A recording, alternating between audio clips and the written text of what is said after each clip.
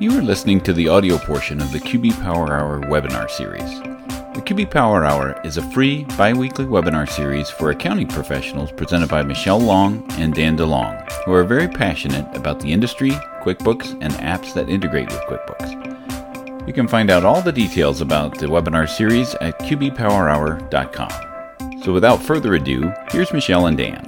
Welcome everybody to another QB Power Hour. Today's topic is desktop data integrity and conversion to QuickBooks Online. We're very glad to have you all joining us today. My name is Michelle Long. I am a CPA and the owner of Long for Success. I've been a contract trainer for Intuit since 2007, author of 5 different books. You can check them out on Amazon if you're interested in any of those, including how to start a home-based bookkeeping business, those of you that might be new, and QuickBooks Practice Set, so you can check those out. There's the link to our Facebook group. We're almost at 10,000 members, so I'd love to have you guys join us on Facebook and continue the conversation. Dan? Yeah, my name is Dan DeLong, owner of DanWith, where we transform businesses through technology, formerly of Intuit Technical Support. Was a trainer, writer there, proficient in all things in the QuickBooks ecosystem, and just signed on to do the technical editing for QBO for Dummies, the 6th edition, which will be, as soon as it's published, it'll be outdated. But it's still out there. And my new project is the Chief Content Creator at schoolofbookkeeping.com. So some details about the upcoming QB Power Hour series. Of course, today we're going to be talking about desktop and data utilities that are in there and converting it to QuickBooks Online. And Michelle and I were kind of thinking, what do we do next? So we're actually going to have you help us in a poll question. What do you want to see in the QB Power Hour? We've got some ideas and we've got some things floating around for the rest of the year, but our schedule is kind of flexible. So we can give us, if you can give us some topics of things that you want to see in the QB Power Hour series, then definitely help us out, and we'll do our best to accommodate. The PDF of the slides is available there, as well as the recordings that you can watch later on Michelle's YouTube channel and the podcast, so you can listen to us on the go, or you can always go to qbpowerhour.com and look at the webinar archive and get all this information as well. Just a little bit of the housekeeping. If you do have any questions as we go through what we're talking about here today, put it in the Q&A section rather than the chat. That way we can see it and address it and share that answer with us. Because again, Michelle and I are flying solo today. We don't have our posse of helpers in the background. So yeah, just put any questions that you have as we go through this in the Q&A, and we can either address them live or answer them in the Q&A dashboard there as well. So our agenda today is we're going to talk about data damage, and mostly data damage is going to occur inside of QuickBooks Desktop. We're going to talk about the causes, some of the symptoms, and more importantly, the cure. How do you fix these data issues? And then we'll talk a little bit about optimizing your desktop performance, because the old adage of the larger they are, the harder they fall, or the larger your data file is, the slower it goes, especially when you're running reports and some of the things that you want to do on a regular basis will change the performance of working inside QuickBooks Desktop. And then, lastly, we'll talk about converting that desktop file to QBO. So if you're ready to make the transition, what would be some of the best practices there with converting the desktop file to QBO? So first, we'll start off with our first poll question. What version of QuickBooks are you using? So let me go ahead and launch that poll question. And Dan, while they're doing the poll, I'll ask you this question. Somebody wants to know, why is QuickBooks only good for 2 years? After 2 years, I start having numerous problems. It's not only good for 2 years, but it seems like that. Because technology is changing at a pretty rapid pace. It's almost like you're changing the changing the tires on a moving vehicle. So when you have desktops comes out, which is about to come out, 2021 historically comes out in September. So that's based off of the current desktop configuration with your computers. 2 years from now, who knows what that's going to look like, the average computer, what it's going to be sold at, what web browsers are going to be, there by default, what version of those types of things. So, technology does change quite rapidly. So it may seem that way that QuickBooks is only good for 2 years, but, they only do live support for, the current version plus 2 anyway. So it is hard to keep up with the time, so to speak. And that's why, it seems like, well, I just installed it. Now I'm being asked for a new version of QuickBooks already.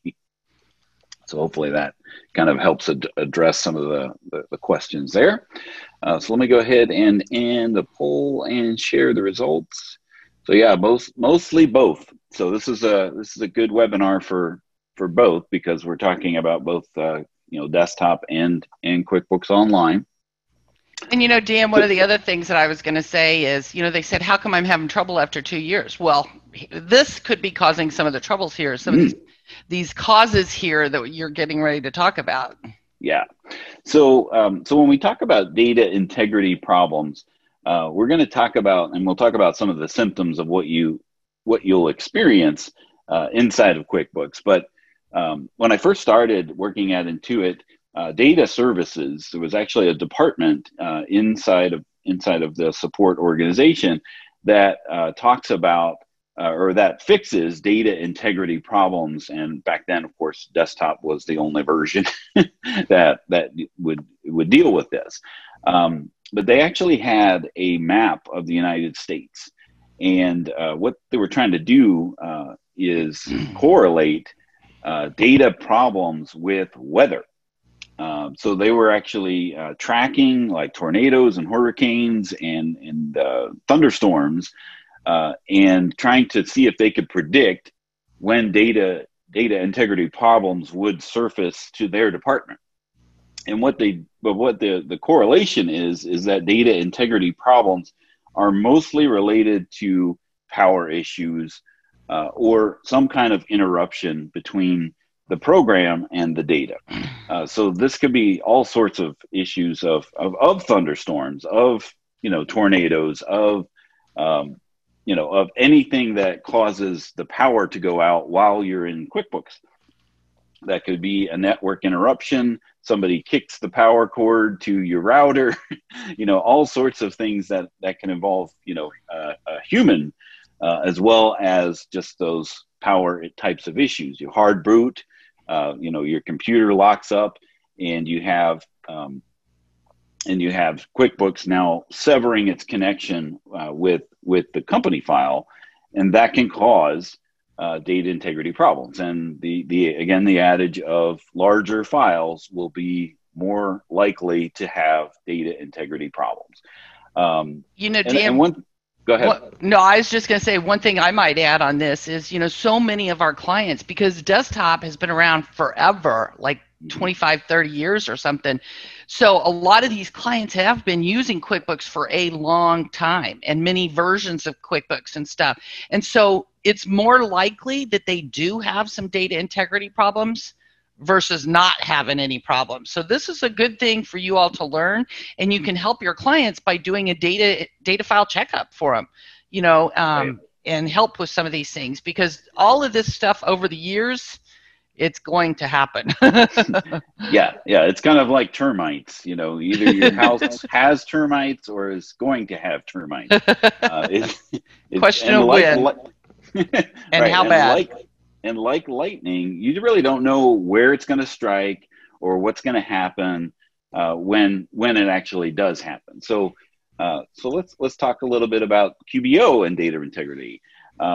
So with QuickBooks Online, your company data is redundantly backed up, and what that means is that as soon as you save your data, wherever it's actually being stored in the cloud, it's automatically backed up somewhere else. And, when we think about the cloud, there's not this nebulous computer floating over top of, the United States somewhere. It's actually somebody else's computer, right? But those are stored in safe areas, so they're impervious, at least that's what they would like you to think, right? They're impervious to weather related issues when it comes to, power outages. And even if something were to happen, like an earthquake, swallows up wherever your company file is located in the cloud, it's redundantly backed up somewhere else. So if both of those, or if those multiple locations happen to go down, there's bigger issues in the world with what's going on, more than your QuickBooks company file. So there's very little company-wide damage of things that you would see when we talk about what data damage can affect inside of QuickBooks, and power interruptions aren't going to affect the data. So when you're in QuickBooks Online and your power goes out or your internet goes out, that doesn't affect the data, only saved data. Now, issues are going to happen. QuickBooks Online is not perfect, and before we have an influx of, well, wait a minute.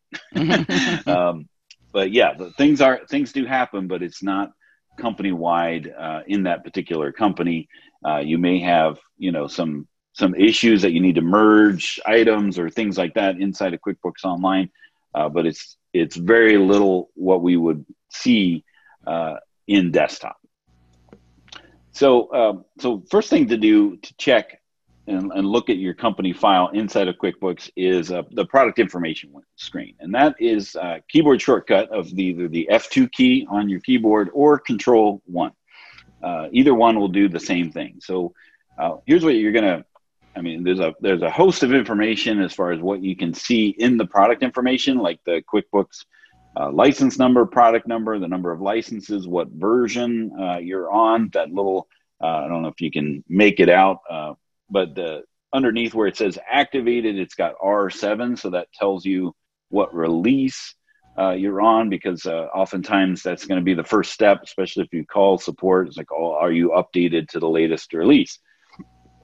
So that's going to tell you there. But with regards to the file, it's going to tell you where it's located, the size, and we're going to talk about what targets and why that's important for converting to QuickBooks Online, as well as database file fragments. And we'll talk a little bit more about that here. So, looking at this screenshot, there's a DB file fragments of 6.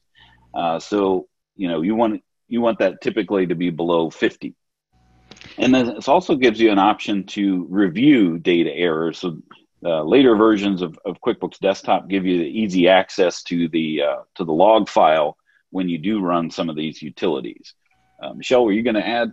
Well, I was just going to say, right to the right of that, where it says versions used on file, that's where, this one there's only one, but that's where if you've had a client that's been using QuickBooks for a number of years, you will see how many versions of QuickBooks they've been using. Like if they started using it back in 2000 and then they went to 2003 and 2006, you can see all the versions of QuickBooks that they've had that company file out there. So that can also usually give you an indication, of how old it is, in addition to the file size and the DB fragments and things like that. That's kind of helpful too. And you can also see when some of these utilities were actually run on what day. So if there was a rebuild that needed to be done, that'll be entered in the versions used on file as well. Good call out there. Can I just add one more thing? I'm sorry. Sure. If you want to go back up just real quick, just one more thing. The other thing that's helpful is, I know I used to have people who said, Intuit told my client they have to upgrade to Enterprise because they're hitting some of their list limits. Over on the right side there, you see the list information, the total accounts, the names, customers, vendors, and things like that.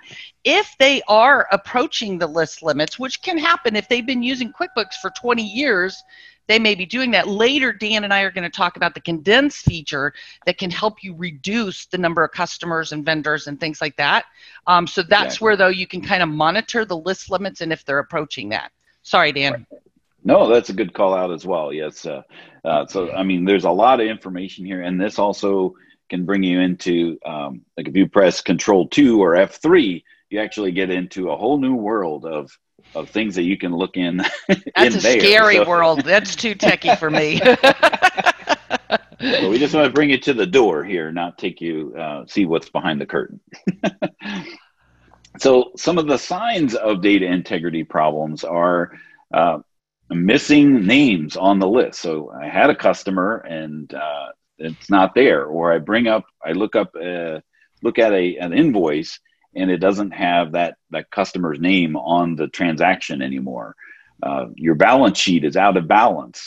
Right now, QuickBooks Desktop will actually tell you when it's out of balance, but sometimes people don't even bother to look and see if their balance sheet actually is in balance when they run that report. But now it'll tell you, it seems like your balance sheet is out of balance, which is false advertising, right? The balance sheet should be in balance. Your assets should equal your liabilities and equity, but oftentimes that report is too big to actually see and compare those two numbers. Michelle? So I was just going to say, Dan, this is where I have a story. So years ago, this was before we had remote access and stuff.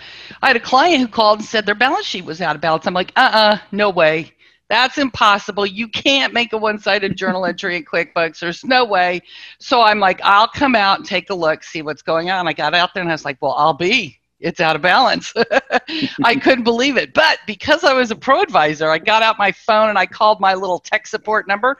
And I'm like, hey, this balance sheet's out of balance. And I found out that is a very common problem with QuickBooks Desktop. And actually, it was always like the customer care or tech support. It was always one of the top 10 calls was the balance sheet out of balance. So it is something that happens frequently, and they can identify. Usually it's this, or this, to help you to fix it. But I was shocked the first time I found a balance sheet out of balance.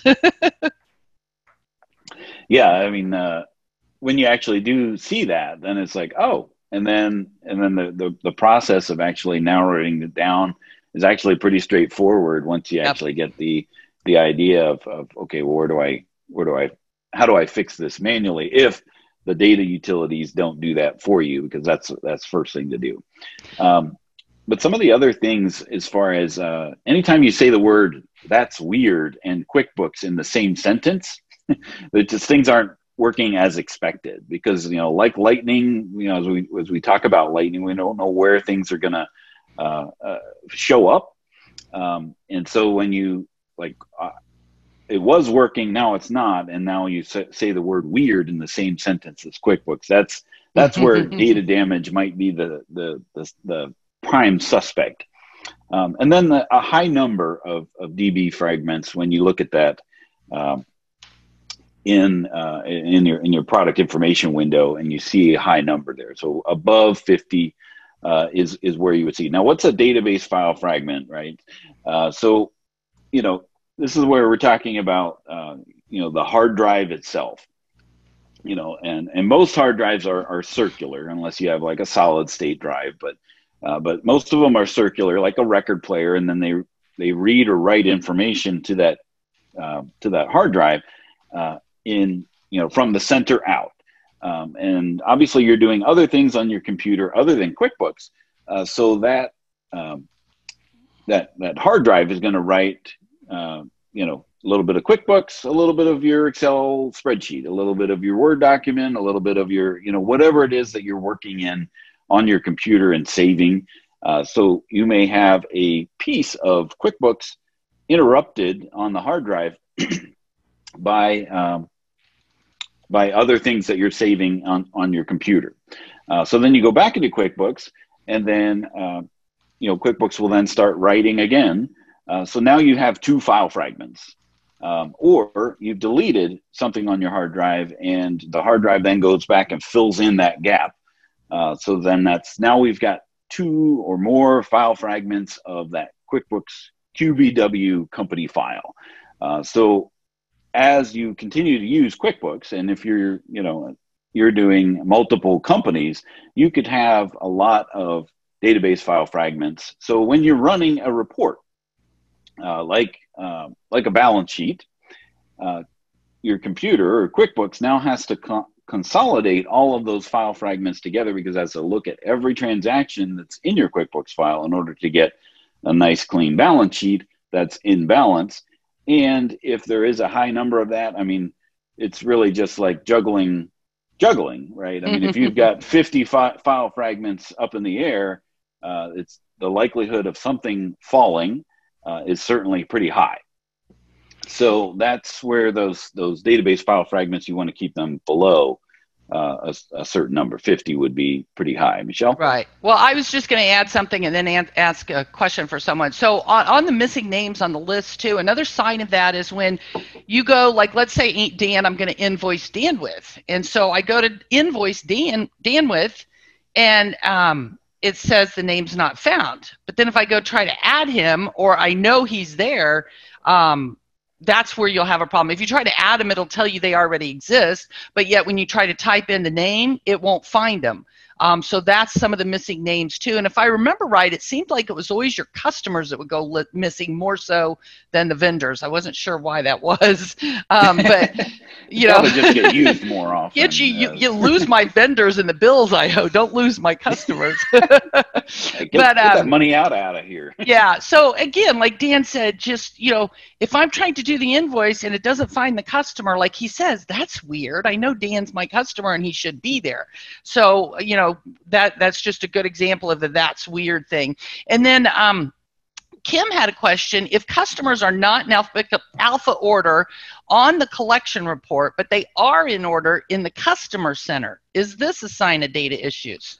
I wouldn't say yes, because reports can be sorted in certain ways more so than the list itself. But some reports are based on how the list is sorted. So like your profit and loss, for example, that's always going to show up based on how the list is physically sorted in the chart of accounts. Mm-hmm. I'm not sure 100% if that collection report is pulling from that, but it doesn't hurt to resort the list to, you know, every once in a while, which is something that we're going to talk about. I think maybe on the next slide. No.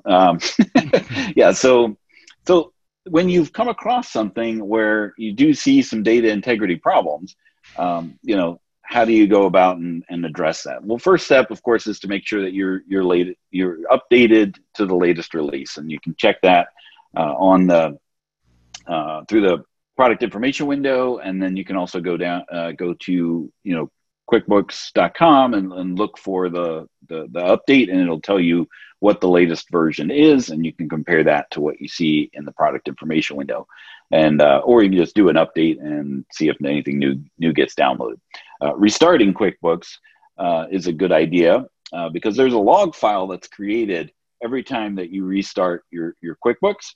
If you do need to go into that log file to see what actual transactions are being impacted by the data damage, you want fresh snow here. We don't want to necessarily be looking through you know, a week's worth of interactions in your QuickBooks company file. You just want to get to what is currently causing the problem.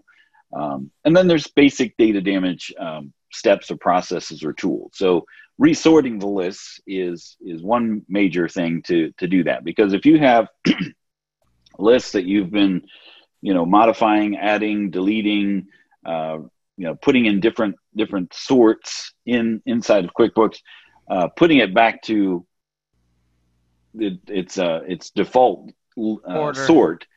Order. There we go. I was trying to figure that word out and it wasn't coming out. Putting it back to its default order is a good idea, just to make sure that the list damage isn't there isn't any list damage to cause that damage later, because your lists are used on every transaction. So if you have some list damage, often just resorting that list will take care of that, and then you won't have that weird situation again. And creating it. Go ahead. No, I was just going to say that usually fixes the missing customers that you might have in that situation. But if I remember right, Dan, you can resort each list individually. Like I could just resort my customers and not my vendors. But if you go to the payee name, like let's say on a check, if I remember right, Dan, couldn't you do Control L and resort all lists at one time? Yes. Yeah. Customers, vendors, employees, and other names are all part of the master name list Yes, that's what inside it of was. QuickBooks. And so there is no option to look at them all, from the list drop down inside of QuickBooks. So yes, you can either go to a journal entry, put your cursor in the name field, or a check and put your cursor in the pay to the order of field, because you can write a check to anyone. Right. So that's the way that you can access that names list and sort all and resort all of the lists all at one time. And that's just for the names. So you still need to do your accounts or your items. Accounts, and accounts, items, and names are the heavy hitters. There's other lists that you can resort, like the customer message list and those types of things. But typically those aren't going to feed into causing all those. But you could go through and do that. But mostly your customers, your chart, or your names, your chart of accounts, and your items are the main lists that you want. So any list that you're looking at, if you're on the customer list, if you go to the view menu, there'll be an option there to resort the list. It'll put it back in its default order. And then creating and restoring a portable company file. This is often one of those steps that is often overlooked, but it actually has a really good result. Because when you create a portable company, what it does is it consolidates. In order to make it portable, it needs to make it as small and compact as possible. So when it creates a portable company file, it can basically re-indexes the company file. And I used to always tell people it's like sifting flour, right? I mean, some recipes call for sifting flour, some don't. But when you sift your flour, it puts everything in a nice orderly fashion, so that when you restore that, it is looking at a file to restore that is, again, it's fresh snow again. So more so than making a backup file, because that backup is there's a lot more information in there, and sometimes the empty spaces, like if you've deleted transactions or customers or vendors, those holes are still there. So the portable file is going to consolidate all of that, and then restoring that will put it back. And you don't want to overwrite your current company file. You want to restore that in another location, so that you can compare if it has the same problem as your other company file did or does. So balance sheet out of balance, again, it's as Michelle was saying, it is fairly common. But first, running your basic data tools is a good idea. So running your verify. So from the file menu under utilities is verify data. You want to see if it detects anything that is damaging the file, and then if it does, it will prompt you to run a rebuild and run the rebuild rebuild utility, and then you want to check it by doing another verify, because now with desktop, when you do a rebuild, it does a verify and a rebuild at the same time.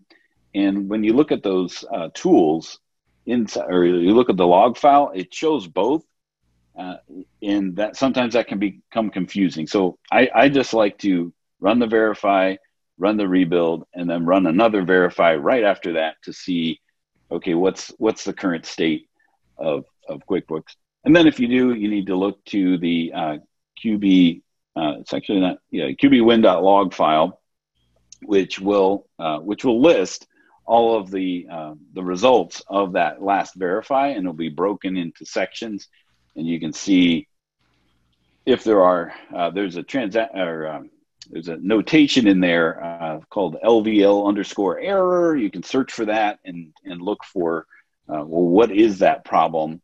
And there's tons of resources available on QuickBooks.com to walk you through what it is that you need to do, because it's going to go ahead. No, I was going to say, in addition to the resources, don't forget that as a pro advisor, we have support. So we can contact support when you run into problems that you can't fix and stuff. Sorry, go ahead. Right. Yeah, and so and then there's ways to, because sometimes there are transactions that you can't fix, and then you have to either delete them or re-enter them. But you got to identify what those transactions are. The QB win log is going to help you identify those, or there are ways to run the balance sheet by month, by day. Find the first day, and then those other reports and transactions that you can to identify what the problem transaction is, and then typically it's deleting and re-entering that transaction to put it back in. But then you have the host of other problems of, was that a reconciled transaction? Do I need to redo the reconciliation in order to do that? So, just don't willy-nilly delete a transaction without, taking those other steps. And Dan, somebody's asking how to run the QB win log. Didn't you say that's now in the product info window, or do you have to do the F2, F3? Yeah. So the last time that you did that, a verify or rebuild, that is available in the, there's a button, you can go back to that here. It'll show. So on the product information window down at the bottom, there's a review last verify / rebuild. And that will show, right there on the screen so that you can see, and it takes a lot of that notepad word garbage, gibberish is unless you've looked at it before, it's like, taking apart your transmission. Listen, you got to know what you're doing. But it is just a log file, so it's not something that you can terribly, it won't damage your file if you do anything horribly wrong, like delete it, because it gets recreated when you close and reopen QuickBooks anyway. But you can access that. It'll give you the error message and those types of things. So then you can go out and find a support article to see, what do I need to do to fix that?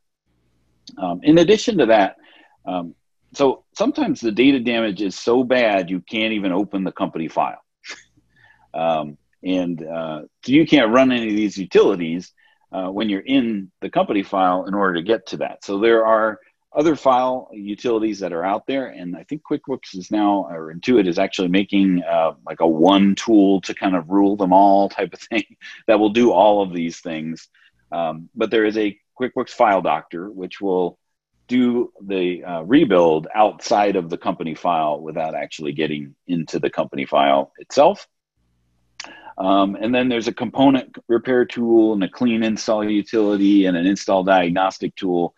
But again, all of those tools are now being consolidated into one, so that you can just run that utility, choose what option that you want, and then it'll run that utility for it. So running the File Doctor will do just that. It will run the verify and rebuild and tell you whether you can fix that, whether it can fix the file.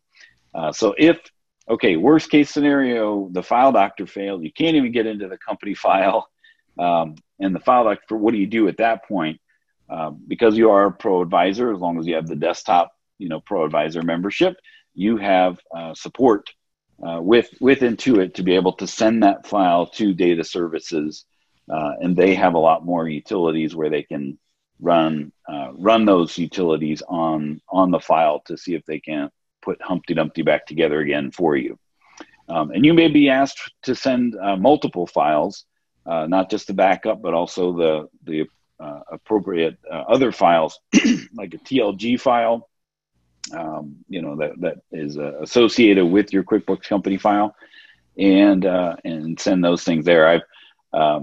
I had that happen probably last month. There were two. It was a server crash. Here we are. Data causes. Data causes the server crash. Then they tried to bring up restore the files. There were two files out of all of their clients' files that they couldn't get into. I tried everything to get into those, and we ended up sending them to data services. They were able to put one together so that you could get into it, but the other one was so damaged. Unfortunately, it's the last resort is restoring a previous backup. So that is another another thing to think about is, what is your data backup regimen? So worst case scenario, if I did have to go back to that previous, how much data would I actually be losing? There's tons of different ways to do it off site, like online backup. And if we're talking about your client and they're using Pro or Premier or not, the accountant edition of QuickBooks, there's an automatic data recovery. Those are other things that, to look into when it comes to that worst case scenarios. I can't get into my company file anymore within QuickBooks.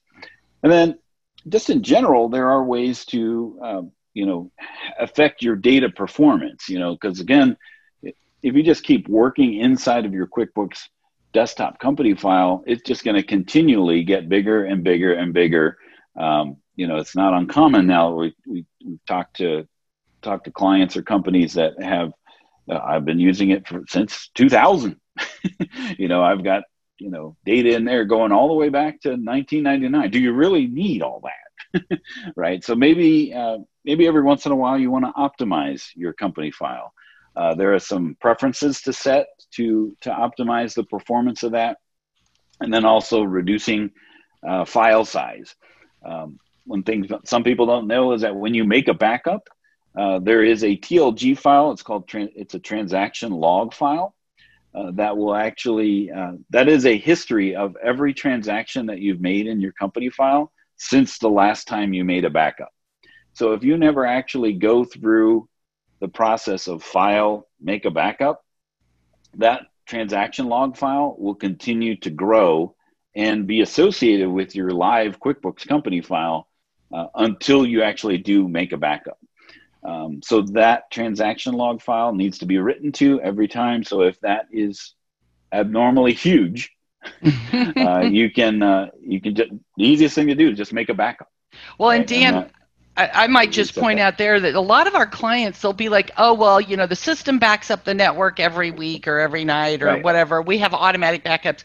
That doesn't reset that TLG file. So some of these people have not done a backup from within QuickBooks for years. And you're right, that TLG file can be huge and that can impact the performance like you're talking about. So you need to inform your clients, even though your hard drive or your network might be backing up on a regular basis, within QuickBooks, at least, daily or weekly, at least weekly, you should be creating a backup from within QuickBooks to reset that TLG file, because a lot of clients just don't know that. Right. It's definitely a difference between making a backup in QuickBooks and having a backup or a copy of your company file stored elsewhere. So good point there. And then there's the utility of condense. So this is sometimes, unbelievably, year end is coming up soon. I can't believe we were just saying before we got on here is it's already September. But this might be a year end type of activity. Take a look at your client's company file and maybe make a backup or a condense so that they're only working in active data that they need to look back on, the last couple of years or so. And then with performance is the system that it's on, the environment that it's in. You may need to optimize your network. So I provided a link there of how to. It's a very robust article that QuickBooks has created of resolving your desktop performance issues. And there's also a different article to optimize the network that it's on. So that's a great resource there for you for data performance. All right, so we're going to talk about preparing a file for QuickBooks conversion, but I have a poll question. I've been sharing the results of the first poll question for forever. So what would you like to see in upcoming QB Power Hour webinars? Is it, practice management or some apps, more on QuickBooks Desktop, more on QuickBooks Online, maybe some point of sale, or if you have something else that you would prefer to show, answer that way, but then put it in the Q&A so that we can have a record of that, so that we can run reports based on what you've entered in, so that we can see and provide to you what it is that you're looking for with these webinars. So I appreciate that. Okay, and Dan, I've gotten behind on the questions over here, but I have a hard I'm captivating. one. Here's a hard one for you. I have an issue in Enterprise 20, QBDBPF log file monitor service not running locally. I did a rebuild. I get an error trying to import feeds, and my existing account is not found. How can I fix? That's way above my pay grade. Yeah, there's a lot more questions than answers in that statement. So we'd have to know what is the error that you're getting, and what is that? Is it only that file that's happening in? Does it happen with other clients on the same computer and the same machine? So we want to rule down. Contact support. Yeah. They need contact support. Okay. Here's an easy one because I can't remember. Okay. When you create a portable company file and you restore the portable file, do the attachments stay attached? I think they do, but I wasn't positive. The record of what they are attached to does, but the attachment itself, though, and this is true in a backup as well. So if you take a backup file or a portable file and put it in another location, those attachments don't go along for the journey. But they're in a folder. So you just copy that folder to the same location, and then there's a utility inside of QuickBooks to clean up those links to be able to reattach the link. So the connection of what file it's actually attached to, it comes along and it stays within the company file, but the portable file and the portable file itself is to restore the financial impact of the company, not everything else that comes along with that. Sometimes there's a reason to make a backup, sometimes there's a reason to make a portable file, but that is, hope that answers your question. Okay. I think we need to move on, and then we'll do questions. Right. Yeah, because I want to make sure I get through this part too. Yeah. So I stopped sharing, and then I'll share the results here. So while we're doing that, Michelle, if you want to start sharing your side of the presentation. But yeah, it looks like QuickBooks Online is about 50% as far as what we want to see more of. Okay. Are you seeing pre-conversion OpenQB Desktop? Whoops, I went too far. Are you seeing the slides, my slides? Yes. Okay. Yes, they are shared. Okay. So what I'm going to do, because we are running short on time, and this is covered in the advanced certification training materials. So you all, I assume, hopefully, you're a Pro Advisor. If you're not, you should be. It's free to join for QuickBooks Online Pro Advisor, and you can access the training materials for advanced certification. Even if you're not ready to work on the advanced test yet, you can access the training materials. Module 10 talks about complex conversions, but it talks about converting from desktop to online in depth. So I am going to go through this and focus on preparing that QuickBooks Desktop file for conversion. So I'm going to skip through some of these. You do need to have QuickBooks Desktop to initiate the conversion, and so you'll see that in there. Dan talked about this product information window. He mentioned the targets. Your total number of targets has to be less than 350,000. If they're not, you need to run the condensed file. Also, if the file is on a network or if it's hosted by Right Networks or somebody, you need to bring that file down to a local drive, to your local C drive, to do the conversion. So a couple of things there, just to point out and be aware. You can see then down here, you've got some information on condensing that QuickBooks file. So what happens is, and I mentioned this, that a lot of times these clients have been using QuickBooks for a long time, a number of years, and they've got a really big data file.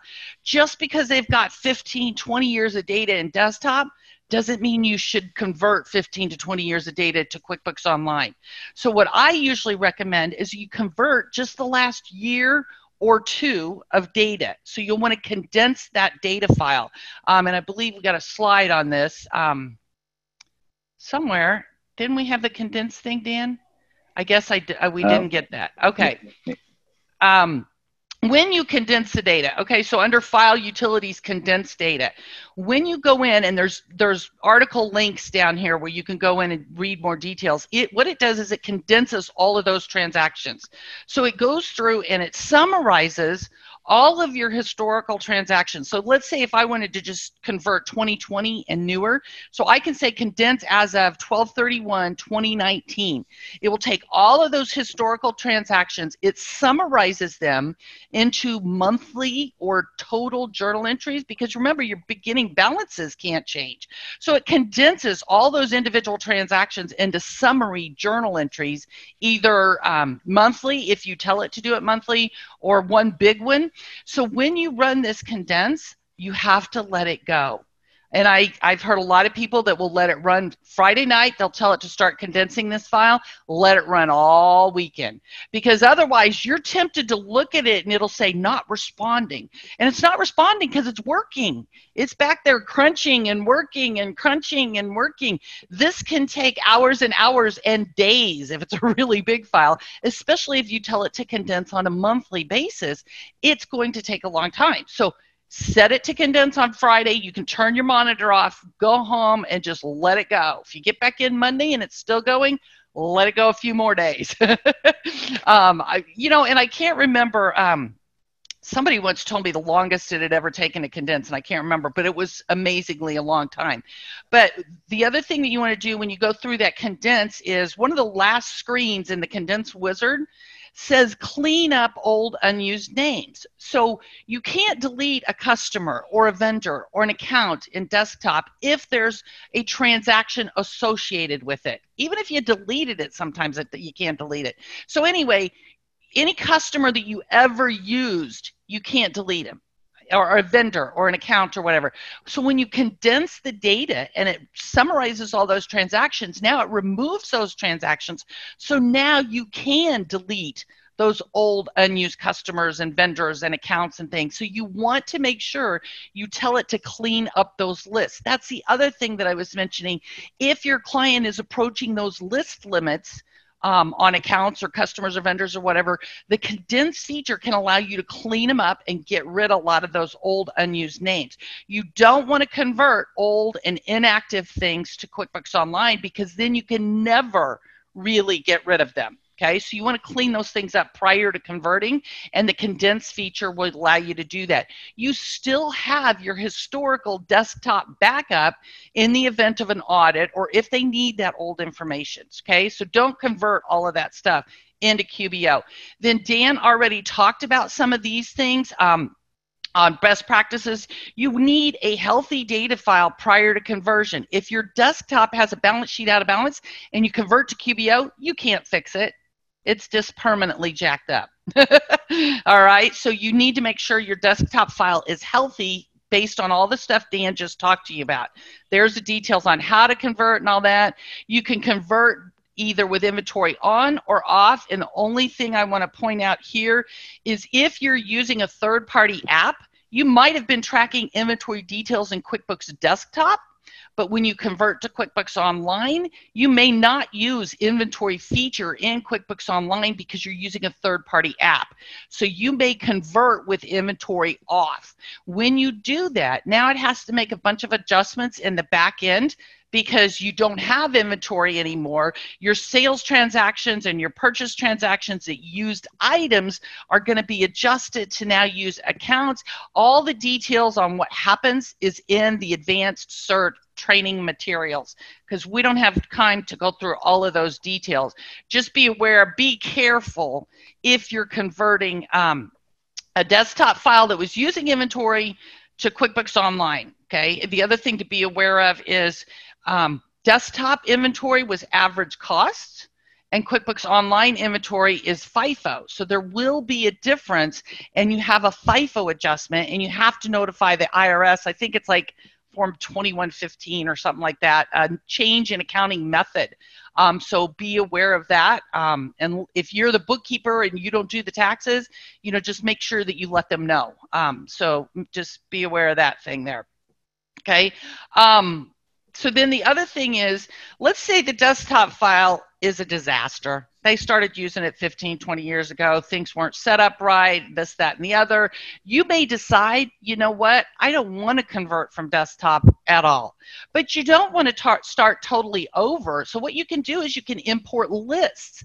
So like Dan was talking, the names list, the customers and the vendors, the chart of accounts, you can convert those things. You can convert the items or the products and services list. So what you can do is from desktop, you can import your list into QBO, then you can enter the beginning balances and the open transactions and all that. And I will tell you again, in the Advanced CERT training materials, Module 10 on complex conversions, it goes through step by step. I think there's like 13 or 15 steps, how to put in all these beginning balances and opening balances. You don't just go through and get the trial balance from desktop and enter all your beginning balances in QBO. For example, accounts receivable. If I just plug in a big number in accounts receivable as an opening journal entry, then when I receive a payment from a customer, I can't apply it to an open invoice. And I don't have an aging and stuff. So you want to enter all the open invoices, the open bills that you have, the outstanding checks and deposits. So in the Advanced CERT training materials, we've gone over and given you step by step how to do that. So what you might want to do is get those lists from desktop, and then we're going to import our lists into QBO and then put in our beginning balances and our open transactions following all those steps. Now, what I want to talk about on importing these lists is a couple of key things here, and I'm trying to keep an eye on my time here.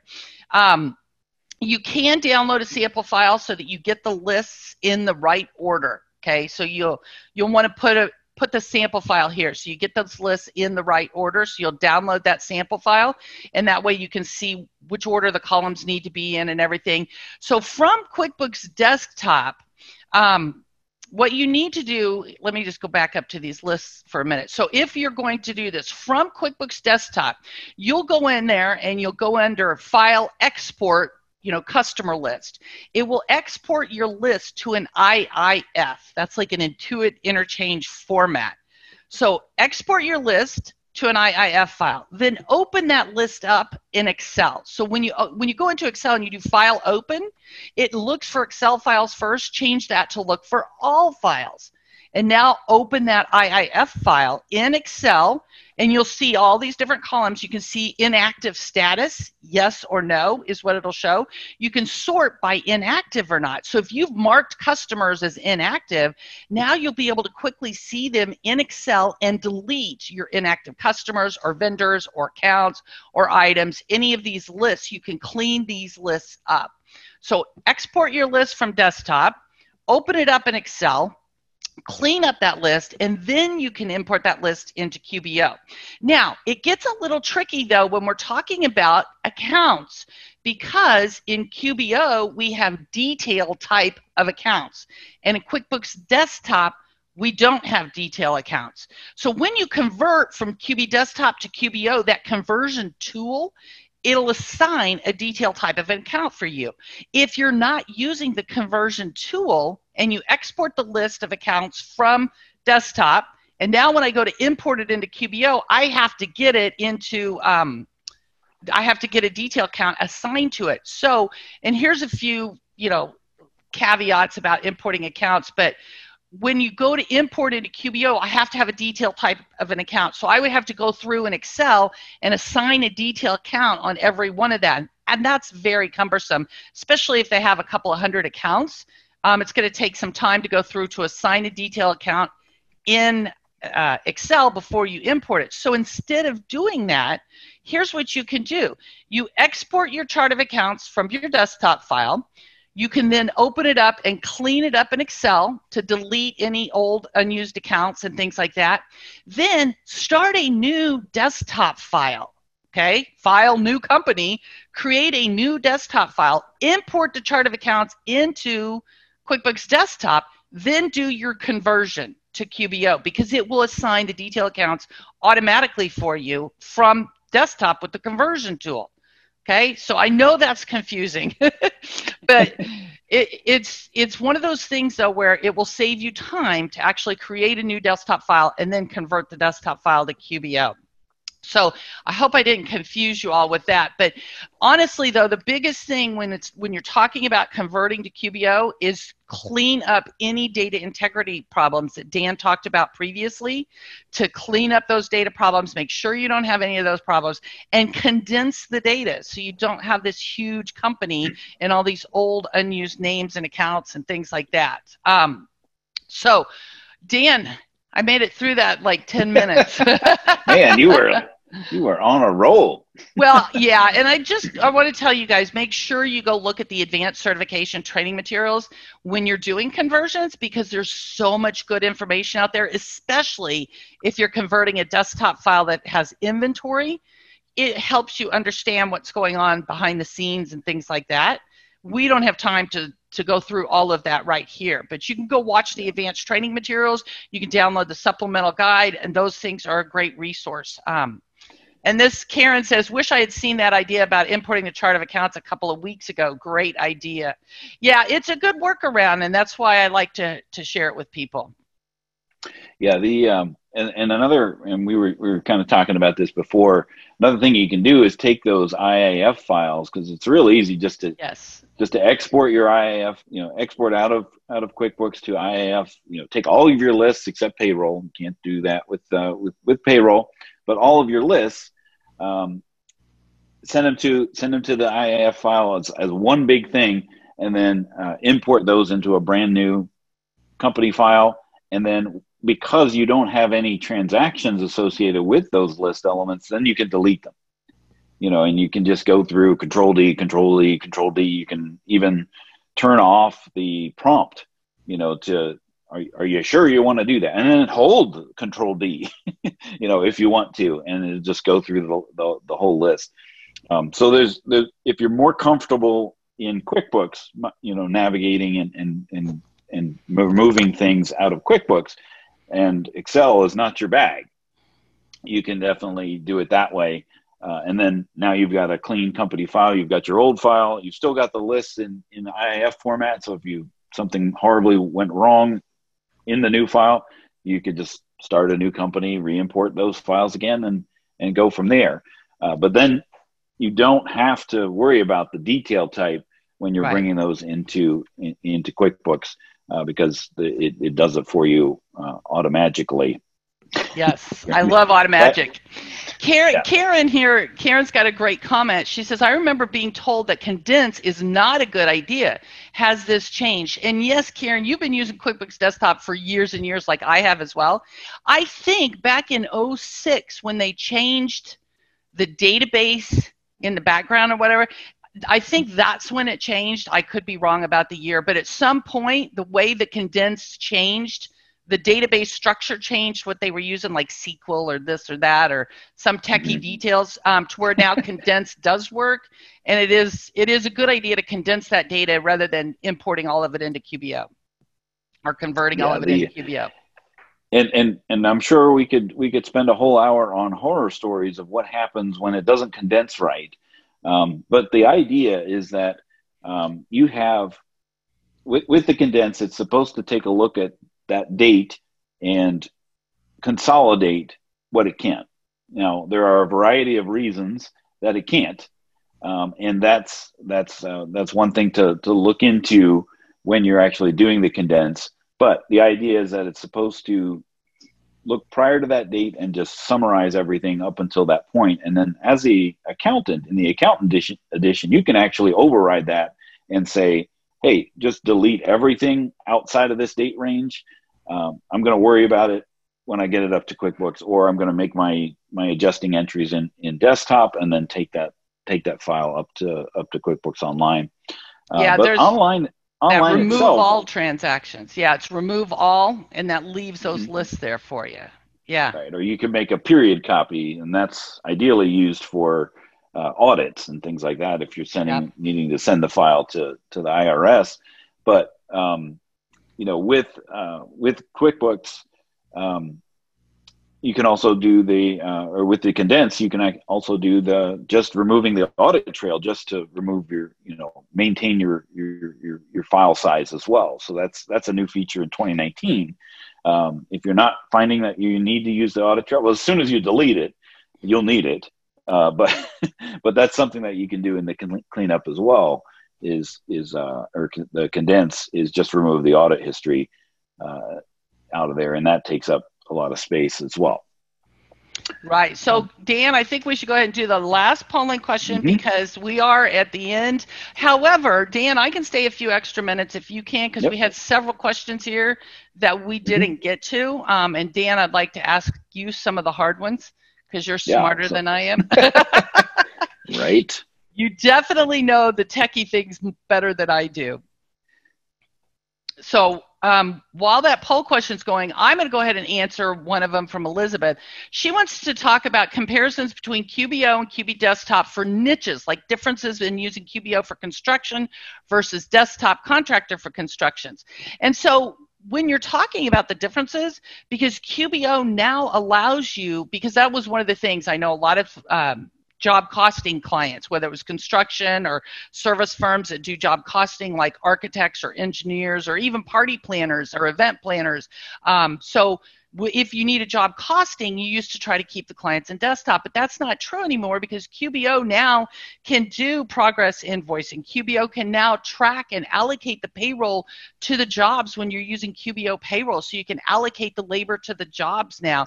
And you also have the projects feature and stuff. So it's a lot different. And the other thing to keep in mind with QBO, with the hundreds and thousands of apps that are available out there, it can become super powerful for any industry and niche things out there, from plumbers or electricians that are going from one job to the next. There's apps for that to help them to know what the next job is that they should go to and things like that. So the differences between desktop and online aren't really that great anymore in a lot of ways.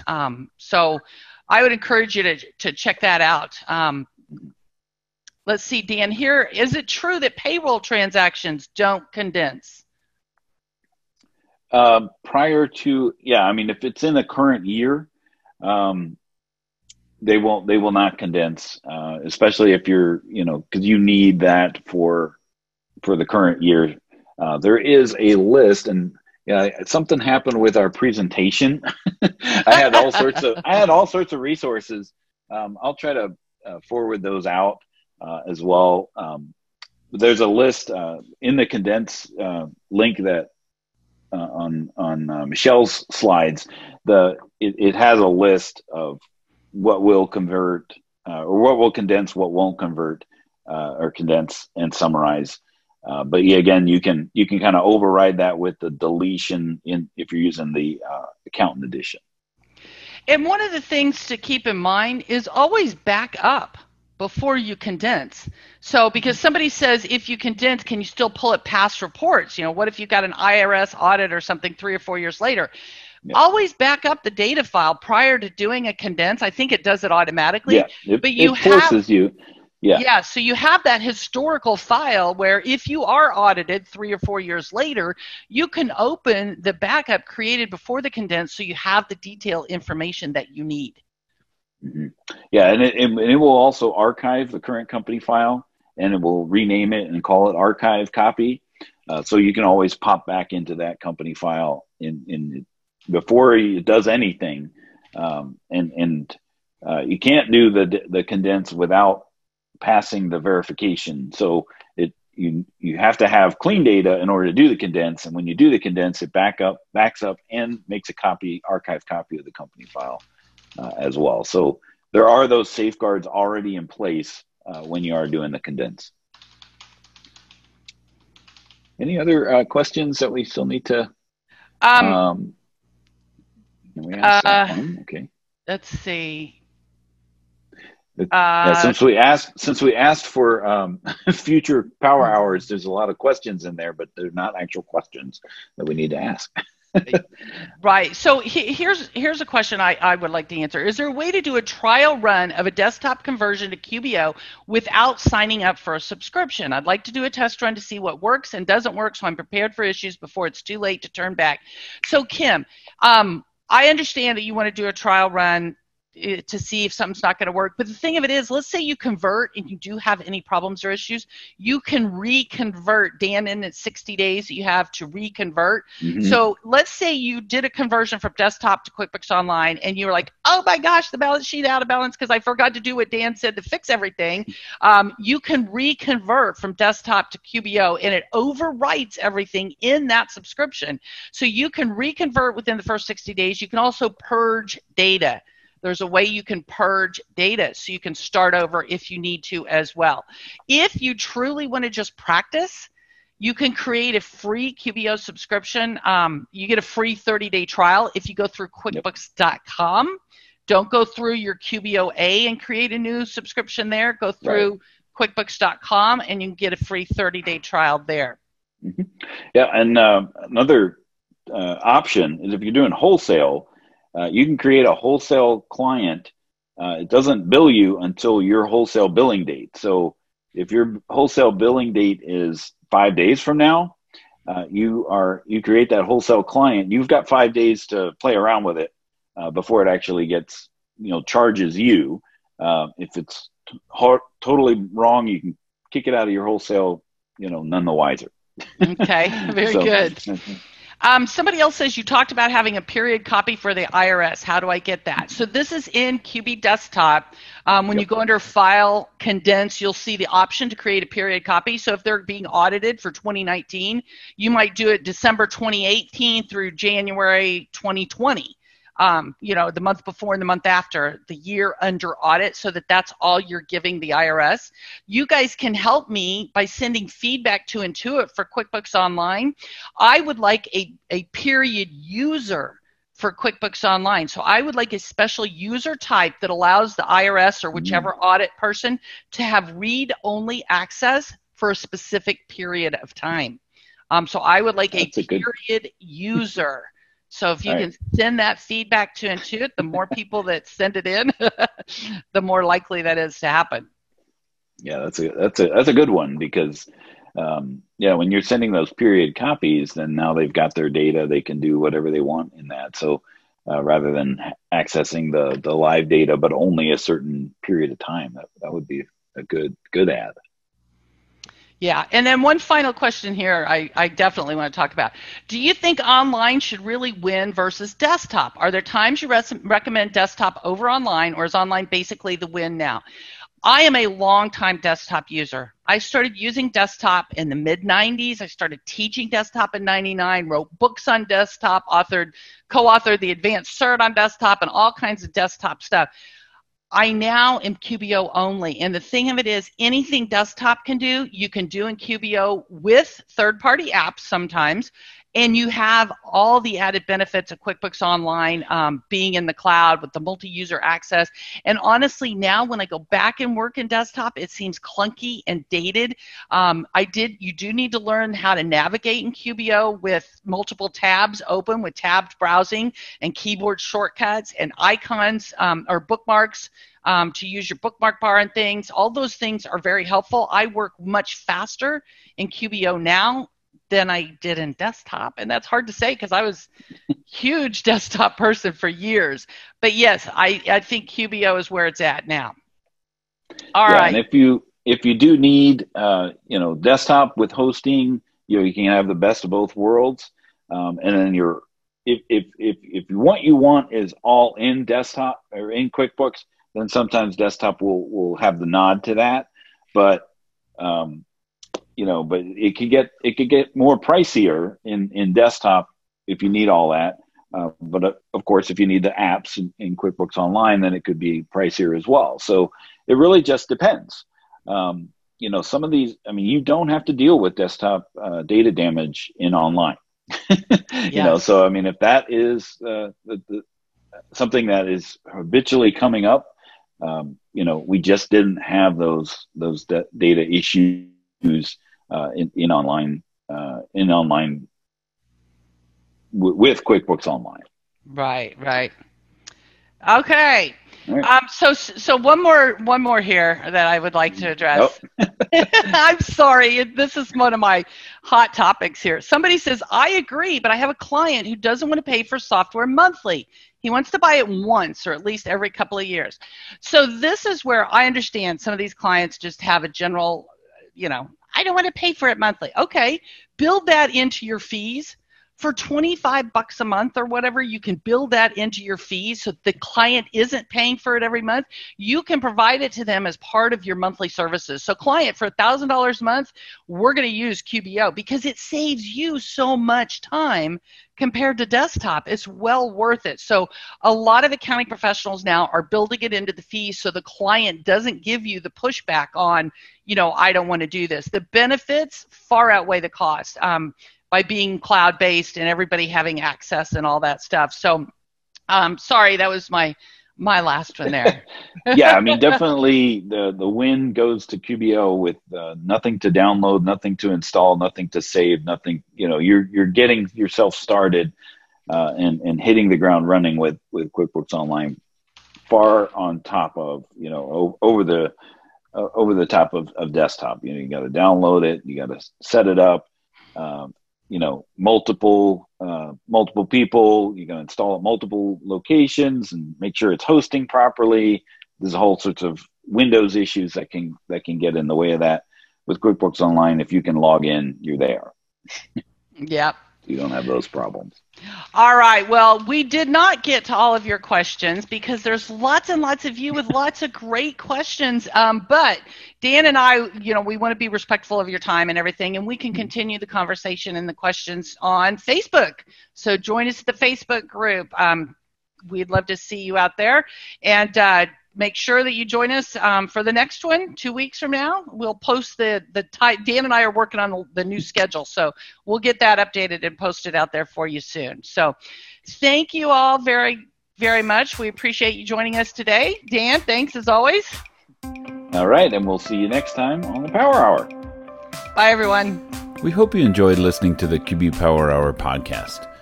If you have any questions, feel free to ask them in our Facebook group. You can find those resources and much more at qbpowerhour.com.